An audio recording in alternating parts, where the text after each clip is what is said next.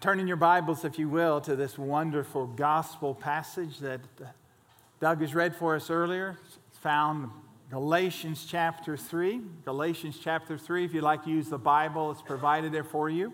You'll find that on page 973. 973. 2 Sundays ago, as we started our missions conference, and then last Sunday, as Fotis Romeos brought such a powerful message, we continued in this theme of the gospel of reconciliation. The gospel of reconciliation is going to be our theme here through these weeks leading up to our celebration of the resurrection, and even for a Sunday or two after that, Lord willing. Now, a number of years ago, I was here on a Monday morning. That time, our offices were closed on Monday morning, and I was here getting a few things together to go to a conference a number of hours away. I was going to be gone for a few days. And as I was leaving that morning, going out the door over here, near where the flagpole is now, I was in quite a hurry because I had to meet some other men who were going to this conference with me, a pastor's conference. And as you can imagine, I wasn't really excited when someone came walking across the parking lot, called my name, and I thought, oh, of all the times to get held up. And yes, pastors think like that on Monday mornings and Sunday mornings too sometimes. And I recognized the man as a gentleman who'd been a guest at our church for a few weeks, along with he and his wife, 2 little boys. And he said, I've got to talk to you for a moment. Pastor Sam, I just have to talk to you. I said, well, I'd be glad to make an appointment. I said, I'm on my way to a conference. I'm actually picking up some fellows that are going with me. He says, I need to talk to you so badly. And I was looking in his eyes, and I could see the sincerity of what he was saying. He said, I just don't get it. I just don't get it. I want to believe it, but I just don't understand it. And I asked him, what are you talking about? He said, this message that you preach, this message of knowing that you are accepted by God, knowing that you're right with Him and that heaven's your home, I just don't get it. I don't understand it. And I needed to go, but just the Spirit of the Lord saying, no, this is the appointment. So I began to ask him a few questions. And then thinking of how I might best share with him, I said, let me tell you about a miracle. And I think it's a miracle that if you will listen for a few minutes, you can understand the truth of it, and you can really experience this. He said, I want to. And so that morning, standing out here, outside the door, I shared with him about this miracle. It's the miracle I'm going to describe for you today. If it were just you and me standing outside on this beautiful day, I'd tell you about this miracle. Whether you're a child here today or whether you're way up in years, I'd share this miracle with you. Because this miracle is your greatest need.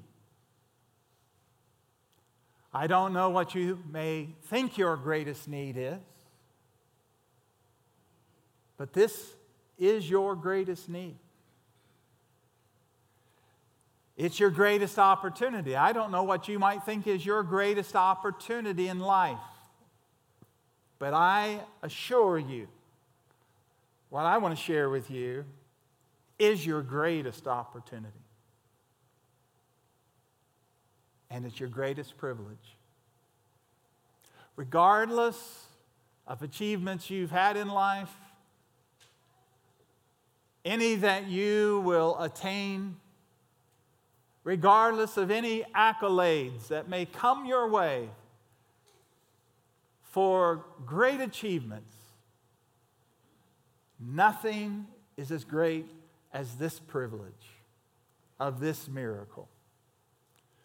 I'm talking about the miracle of reconciliation. The miracle of gospel reconciliation. I want to begin, as I share this miracle with you, by reading this passage of Scripture that Doug read for us earlier. I want us to look at it again because you're going to notice that we desperately need a miracle because of what is shared with us in this passage. We need the miracle of reconciliation because this is what God says in His Word about our situation. Verse number 10 of chapter 3, "For all who rely on works of the law are under a curse. For it is written, 'Cursed be everyone who does not abide by all things that are written in the book of the law and do them.' Now it is evident that no one is justified before God by the law, for the righteous shall live by faith. But the law is not of faith. Rather, the one who does them shall live by them. Christ redeemed us from the curse of the law by becoming a curse for us. For it is written, 'Cursed is everyone who is hanged on a tree.'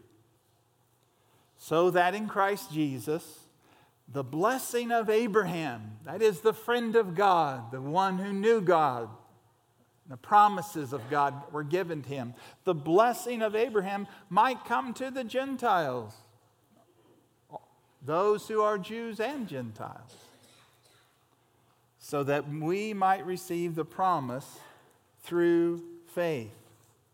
Now I want you to notice here that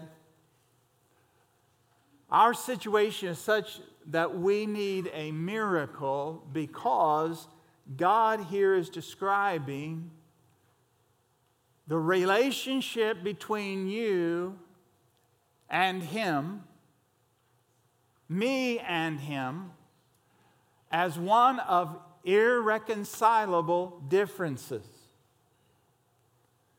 Irreconcilable differences naturally exist between God and you. Irreconcilable differences. Did you notice two words here? They're both used 5 times. Why are there irreconcilable differences between us and God? Because of these 2 words. Notice the word law. Do you see the word law in this passage? It's used 5 times. The law. And then the word curse, also used 5 times. The law, which means God's standard, God's righteousness, His holy standard, the law. And then our condition, our unholiness, our penalty, the curse. That is how far the differences are between sinful human beings that we all are and the holy, perfect God. The law, God's standard, our failure, our penalty, the curse.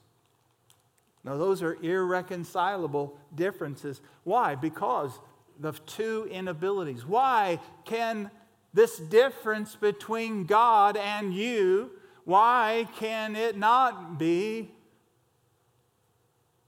brought together? Why? Well, there's two inabilities. First of all is our inability to keep God's law.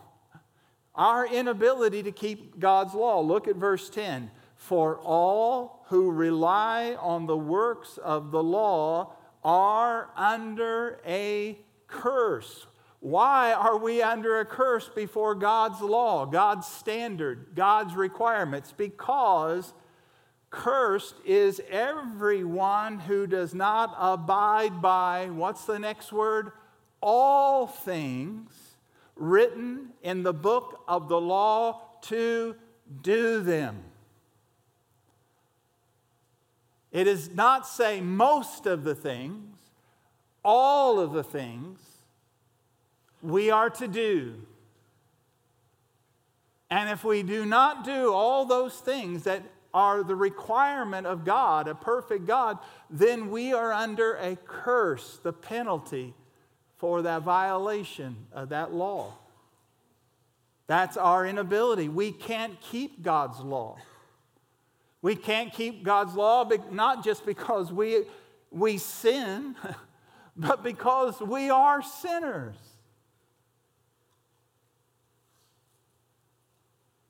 The problem now, listen carefully, is not with the law.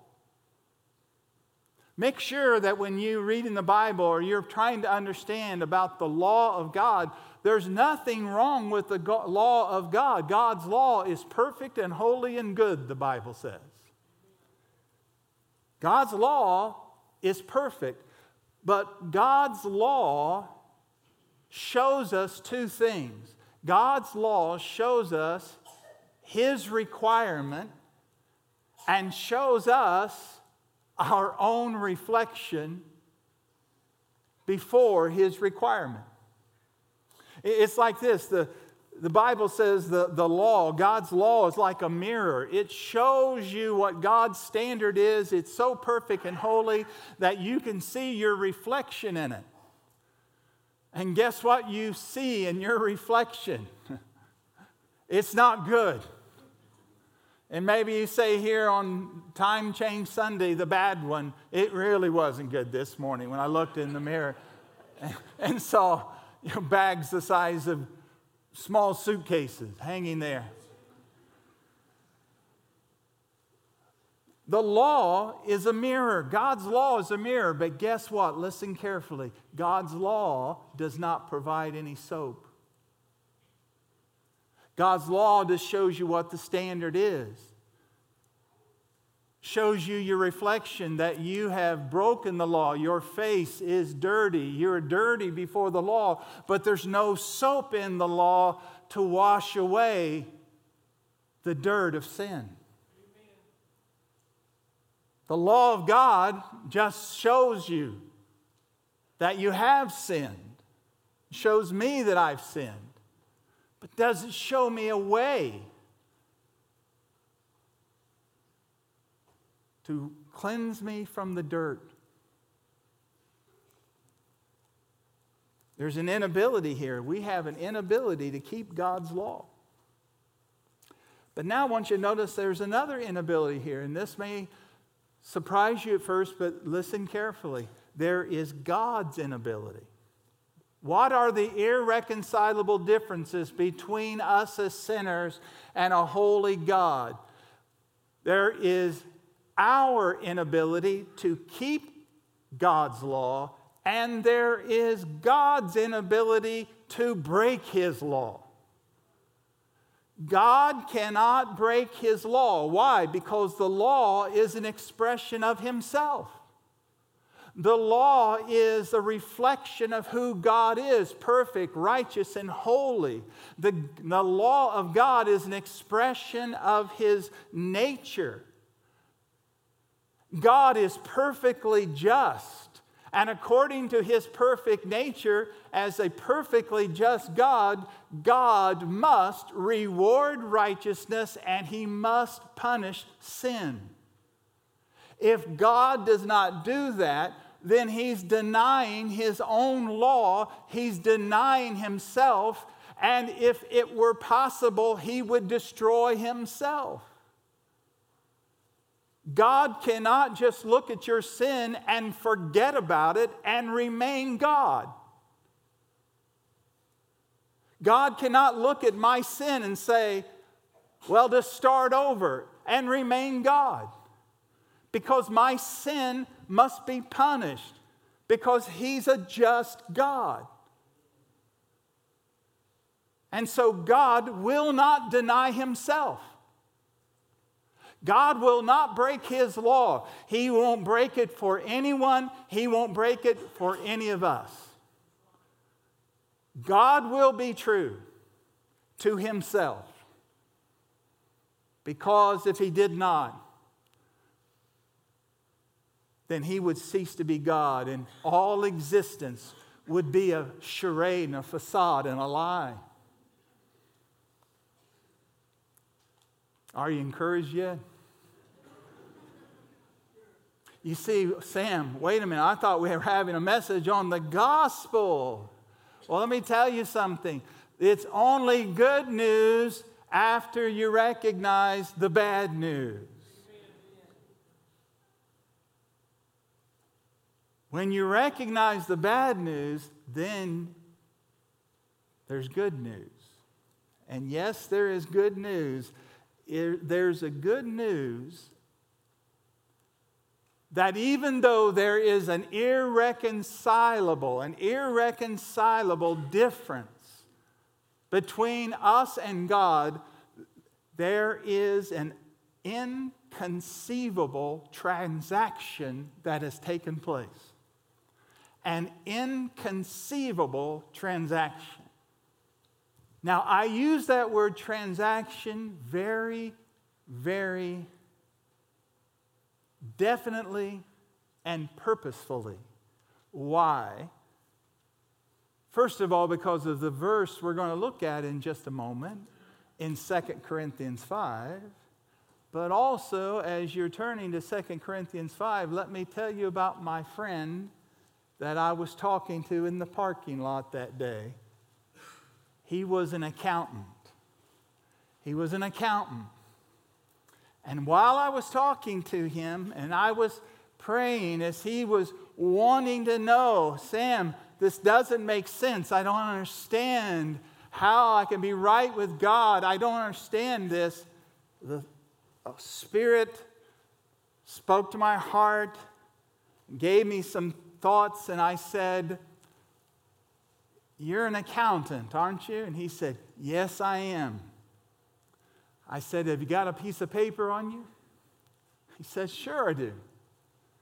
So I put my books and my stuff down. I said, "Do you have a pen?" He said, "Yes." So he took out a piece of paper. He took out a pen. I bent over the paper a few times, and I shared with him this verse of Scripture we're going to turn to in 2 Corinthians 5, but then I drew him a diagram. And what I'd like to do today is just draw for you the diagram I drew for that accountant that day. Now, this one's a little prettier because the wonder workers in the back designed it. Here's what I drew for that accountant. I said, "I don't know what kind of accounting you do, but let me tell you about cross accounting. Let me tell you about cross accounting." So I drew a cross on that piece of paper. I said, "We're going to do some accounting here. You understand accounting?" He says, "Yes, I'm an accountant." I said, "Well, I'm no accountant. I was a theology major. I know there's a book of Numbers in the Bible, but not much more beyond that. But I'm going to give you some good accounting." I said, "Now there's two ledgers here. On one side of this is your ledger. Let's write me up here. Me. This is your ledger. I said, now when you're trying to determine someone's wealth or the financial position of someone, you start out with assets. I said, now let me ask you, when it comes to your assets to God, you've heard me say that the Bible says we're all sinners. Yes, I heard that. And the Bible says the wages of sin is death. Yes. And the Bible says that the soul that sins, the person that sins must die and pay for it. Yes, I heard that. So what are your assets then? And he said, I don't have any assets. For all that I've done, I have no assets. I said, okay, let's put a big zero there. As a matter of fact, I shouldn't even put a zero, because when it comes to our assets to God, we're like a zero with the line rubbed out. Nothing. And I said, now let's talk about your debts. I said, let's write that down. So write that on your ledger. I said, tell me about your debts. How many sins have you committed? He said, oh. I said, oh, well, 100? Oh. 1,000? Oh. Hundreds of thousands, maybe millions, Sam. I can't even imagine. So I said, so you're saying that you can't even number all your sins. You can't even be aware. And he said, right. So I just said, well, since we don't know the number, let's just put infinite here. Let's put the sign of infinite. Now, that's not exactly true, because God knows exactly how many sins you have committed and how many things you should have done that you did not do. But we'll put down that they're infinite. So here, we're looking at your ledger. Your ledger says you have no assets before God, and you have infinite debts. What is your financial position before God spiritually? He said, I'm busted. I'm bankrupt. I said, that's right. So actually, on his pad, I wrote bankrupt on his side. I said, that's pretty bad, isn't it? He said, yes. Well, I'm here. I said, okay. Now there's another ledger over here. This is Jesus' ledger. I said, now, let's look at Jesus' net worth spiritually. How many assets does Jesus have? The eternal Son of God, God the Son, and the perfect God-man. How many assets does he have spiritually? He said, infinite. There's no limit to his assets. I said, okay, let's put that down for Jesus. His assets are infinite. I said, now what about Jesus' debts? Things that he's done wrong, evil that he's committed, ways that he's disobeyed the law and displeased his Father. What are his debts? He says, well, you've been sharing with me, and I've been reading that he doesn't have any debts. Jesus has never sinned. He's perfect. He's sinless. I said, oh, that's right. So let's put 0 debts in Jesus' ledger. So Jesus has infinite spiritual assets. He has no spiritual debts. What is Jesus' spiritual condition? He is what? He said he's rich. He's perfectly rich. There's no limit to his riches. I said, that's right. That's right. I said, now, let me tell you what happened here on the cross, because this cross is not just a ledger that I've written on this piece of paper for you. It is a ledger that really did exist and does exist, but it's not on a piece of paper, it's on the cross of Calvary.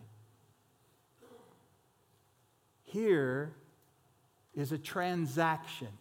And look at the verse with me. Paul, the Apostle Paul, is using accounting terminology to describe what happened on the cross. If we read it in 2 Corinthians 5, verse 21, here's the accounting of the cross accounting. For our sake, God, made him, Jesus, to be what? Sin. The one who knew no sin. So that in him we might become the what? Righteousness of God. Notice the cross accounting. What is under the sinner's account? Sin, infinite numbers of sin, though there's a limit to them beyond our counting, they're to us infinite. All of those sins are put to Jesus' account. They're all put to him because the Bible says God made him to be what? Sin. Jesus became the sin bearer. He became the bearer of all our sins. And what was placed to the believing sinner's account? What's placed? Righteousness. Jesus' righteousness is put to the account of the sinner. So on the cross, you have this accounting. The sins of sinners placed on the sinless Son of God to his account, and the perfect righteousness of Christ the Son put to the sinner's account. Praise the Lord. That is gospel mathematics. And that's great bookkeeping. Now that's what the Bible says was happening on the cross. Now listen, I said to him, what makes this become yours? Right now, at this time, for you, this becomes yours. This is the ultimate question. How does that transaction accomplished on the cross become yours? All eternity hinges on it for you. Where you will be 10 million years from this day, and hear me, my friend, you will be alive 10 million years from this day. And where you will be is determined by how what is described here becomes yours. How does that happen?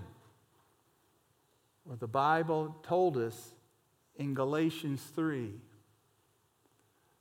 that those who are righteous have no righteousness of themselves, but it is a gift of God received by what?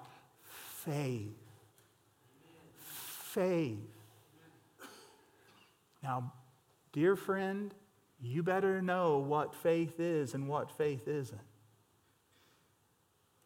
Because if you miss this, you've missed everything. And if you lose this meeting, you've lost your soul. What is faith? Faith is not believing an event happened in history. Faith is not mentally agreeing that Jesus is the Son of God, the Savior. That's not faith. Even all the demons of hell and the devil himself believes that. They know who Jesus is. And trust me, they believe it.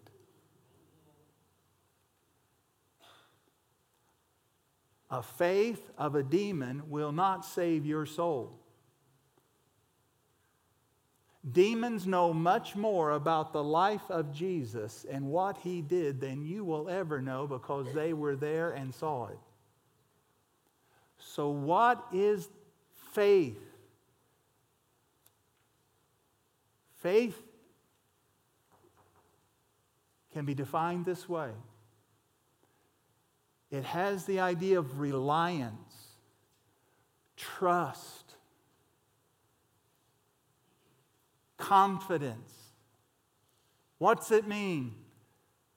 A good way of remembering it in English I have found is this: forsaking all, I trust Him. F-A-I-T-H. What is faith?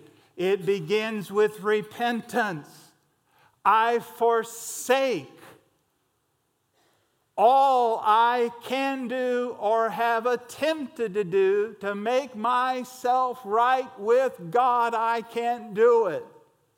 I forsake all other hopes, and I trust Him alone. I rely alone on the merit of the Lord Jesus Christ, who was perfectly righteous and put His righteousness to my account and took my unrighteousness on Himself, and forsaking all other hopes, I trust Him. That's faith. That is faith. It is faith in Christ. It's not faith about Christ. It's faith in Christ, relying in Christ, that your hope is in Christ. Your hope is not in a church that you joined one day. Your hope is not in a communion or a catechism.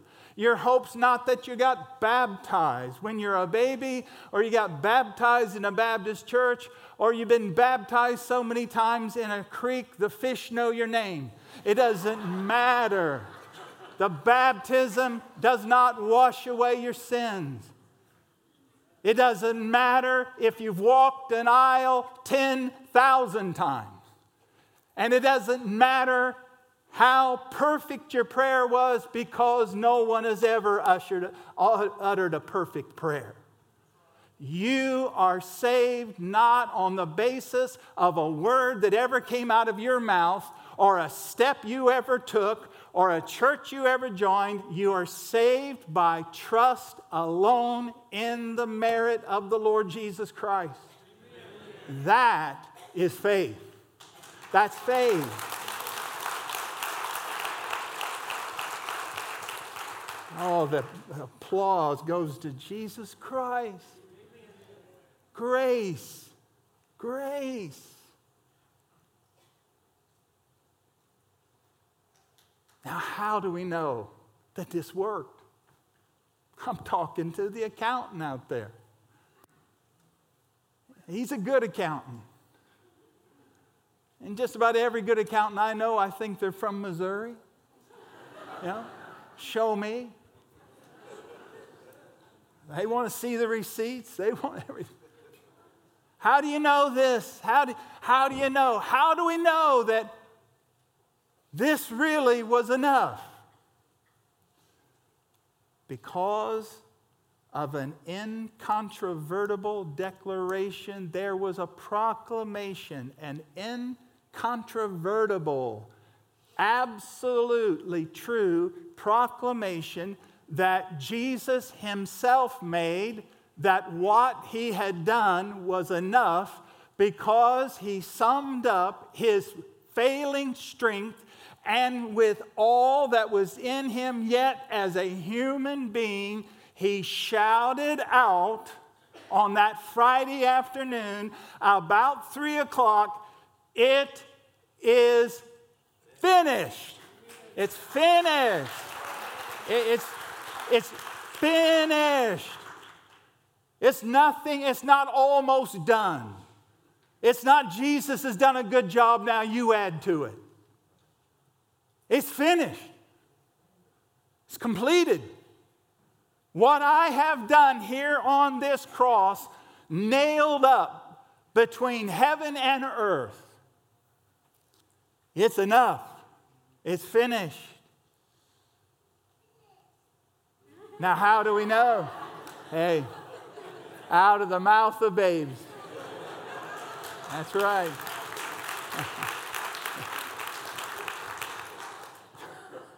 He uses babes, and he'll use some rocks even if the babes don't cry out, okay? How do we know the Father accepted it? There's irreconcilable differences between us and God. What Jesus did for you satisfied you, but did it satisfy God, who cannot deny himself, who can't break his law, who can't even bend his law for you? How do we know that your sins placed to Jesus' account and his shed blood and his perfect righteous life placed to your account was enough? Because there's an indescribable invitation. When Jesus shared that great shout, "It is finished." The word is tetelestai. It means it has been completed and it will stay completed. Tetelestai. What happened in that moment? In the temple, on that hill across from Calvary, that curtain that had separated sinful men from a holy God through the centuries, that holy dwelling place of God's presence on earth represented there in the temple, represented in the minds of people that God was holy, they weren't. What happened that day? The Bible says when Jesus uttered that cry, that curtain was rent from top to bottom. Rent means thrown back. What was God saying? I'm satisfied. I'm reconciled. I haven't changed my law one bit. My Son has kept it perfectly. And He has taken His perfect life and He has substituted Himself for sinners. And I'm satisfied. I can be just and holy, and I can be the justifier of everyone who comes to me by my Son, because my Son has fulfilled the law in its demands and in its penalty. And now, my image bearers can be restored to me. The curse has been dealt with. Now you can come. And just in case that were not enough, it's like God put an exclamation point on it 3 days later. Because on the third day, we not only had the guarantee of a torn curtain, but also the guarantee of an empty tomb. Amen. Empty tomb. You know what that means? Jesus isn't dead anymore. He's alive. He died. That heart stopped beating. And his body went cold. And his breathing stopped. But just about sunrise on Sunday morning, that heart started beating again. And he rose from the dead. Why? Death could not hold him. Death only has claims on sinners. The wages of sin is death. He sinned never. He conquered it in his victorious life, and he conquered it for you and me by his death in our behalf. Death has no claims on Jesus and no claims on those who forsake all and trust him. No claims. No claims. The debt's been paid. You're not bankrupt anymore before God. You're righteous in Christ. We're not righteous in ourselves. We're still sinners in this body. We still do wrong. But I want to tell you something. When Jesus died for your sins, all your sins were future. Jesus did not die just so that when you got to the place where you would pray a prayer, now you're okay, but you're on your own from now on. Friends, if that's the case, we're messed up. Nobody here is going to die with all their sins confessed. You're not.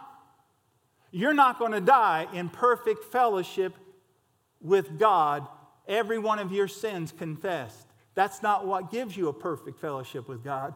Your perfect fellowship with God is based on a perfect sacrifice and a perfect Son, Jesus Christ.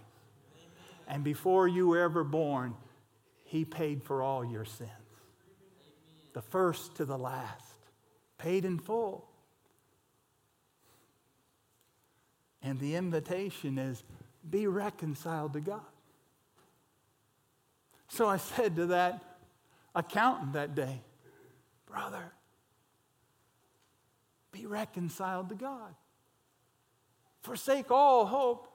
Fear not. Don't be afraid that you've sinned too much. You've gone too far. Why are you here on Monday morning?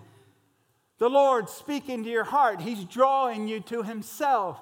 He's calling you. And I'm telling you on that ugly piece of paper, this is the gospel. I can't draw it very well, but it's been painted in the blood of Christ. And he said, I believe. I believe. And he bowed his head, prayed a prayer of grace and mercy and thanks to God. And he was not saved because he prayed a perfect prayer, but he prayed because the work had been done in his heart.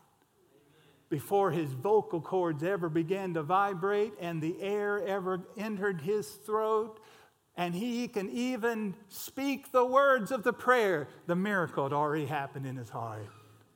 Right? He didn't pray to get saved. He prayed because he got saved. You understand this, folks? It's the work of regeneration. It's a God in your heart. It's this that is the gospel.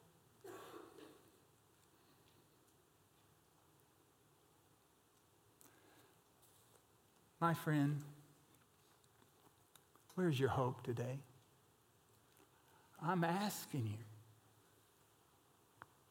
where's your hope?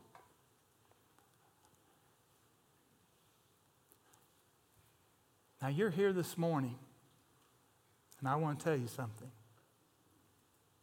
I'm free from the blood. Your blood's not on my hands. Before God, and the best I know how, I've shared with you the gospel of the Lord Jesus Christ. And you will not stand before God someday and point your finger and say, Sam, you didn't tell me. I'm telling you, this is the gospel truth. Now I'm asking you right now, right here, today, I'm asking you on March the 10th, 2019, what is your hope of salvation? What are you trusting? Please don't tell me you're trusting some experience you had in the past. Please don't tell me you're trusting that you've done more good than you've done bad. Please, I beg of you, don't make that your hope. Please don't tell me that you're trusting that you prayed a perfect prayer. Don't tell me that, friend. Is your hope in Jesus Christ? You see, the only reason any of us are accepted is we're accepted for Jesus' sake. God has torn the veil open. He has raised Jesus. The tomb is empty. You don't have to earn God's love. God loves perfectly. He loves sinners. You say, I feel like I'm such a sinner. You're just the person Jesus came for. What's your hope? If you were to stand before God today, and He were to ask you, now this is not what happens, but if He were to ask you, why should I let you into heaven? What would you tell Him? What would you tell God?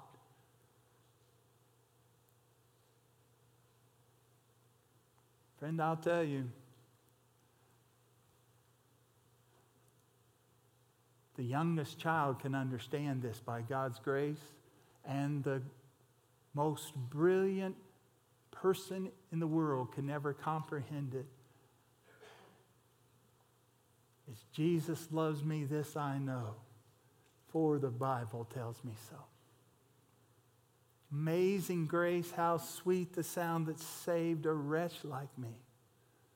I once was lost, now I'm found. I was blind, now I see. My hope is built on nothing less than Jesus' blood and righteousness. My only hope is Christ. I'm a sinner. I'm ashamed of myself. I shouldn't even be here in church today. I'm ashamed for the way I've lived this week. But my only hope is Jesus. I'm clinging to Jesus. Friend, that is salvation. That is salvation. And so I want to beg you today, be reconciled to God. The door is open. The way is open. God is reconciled to all who come to Him through His Son, Jesus Christ.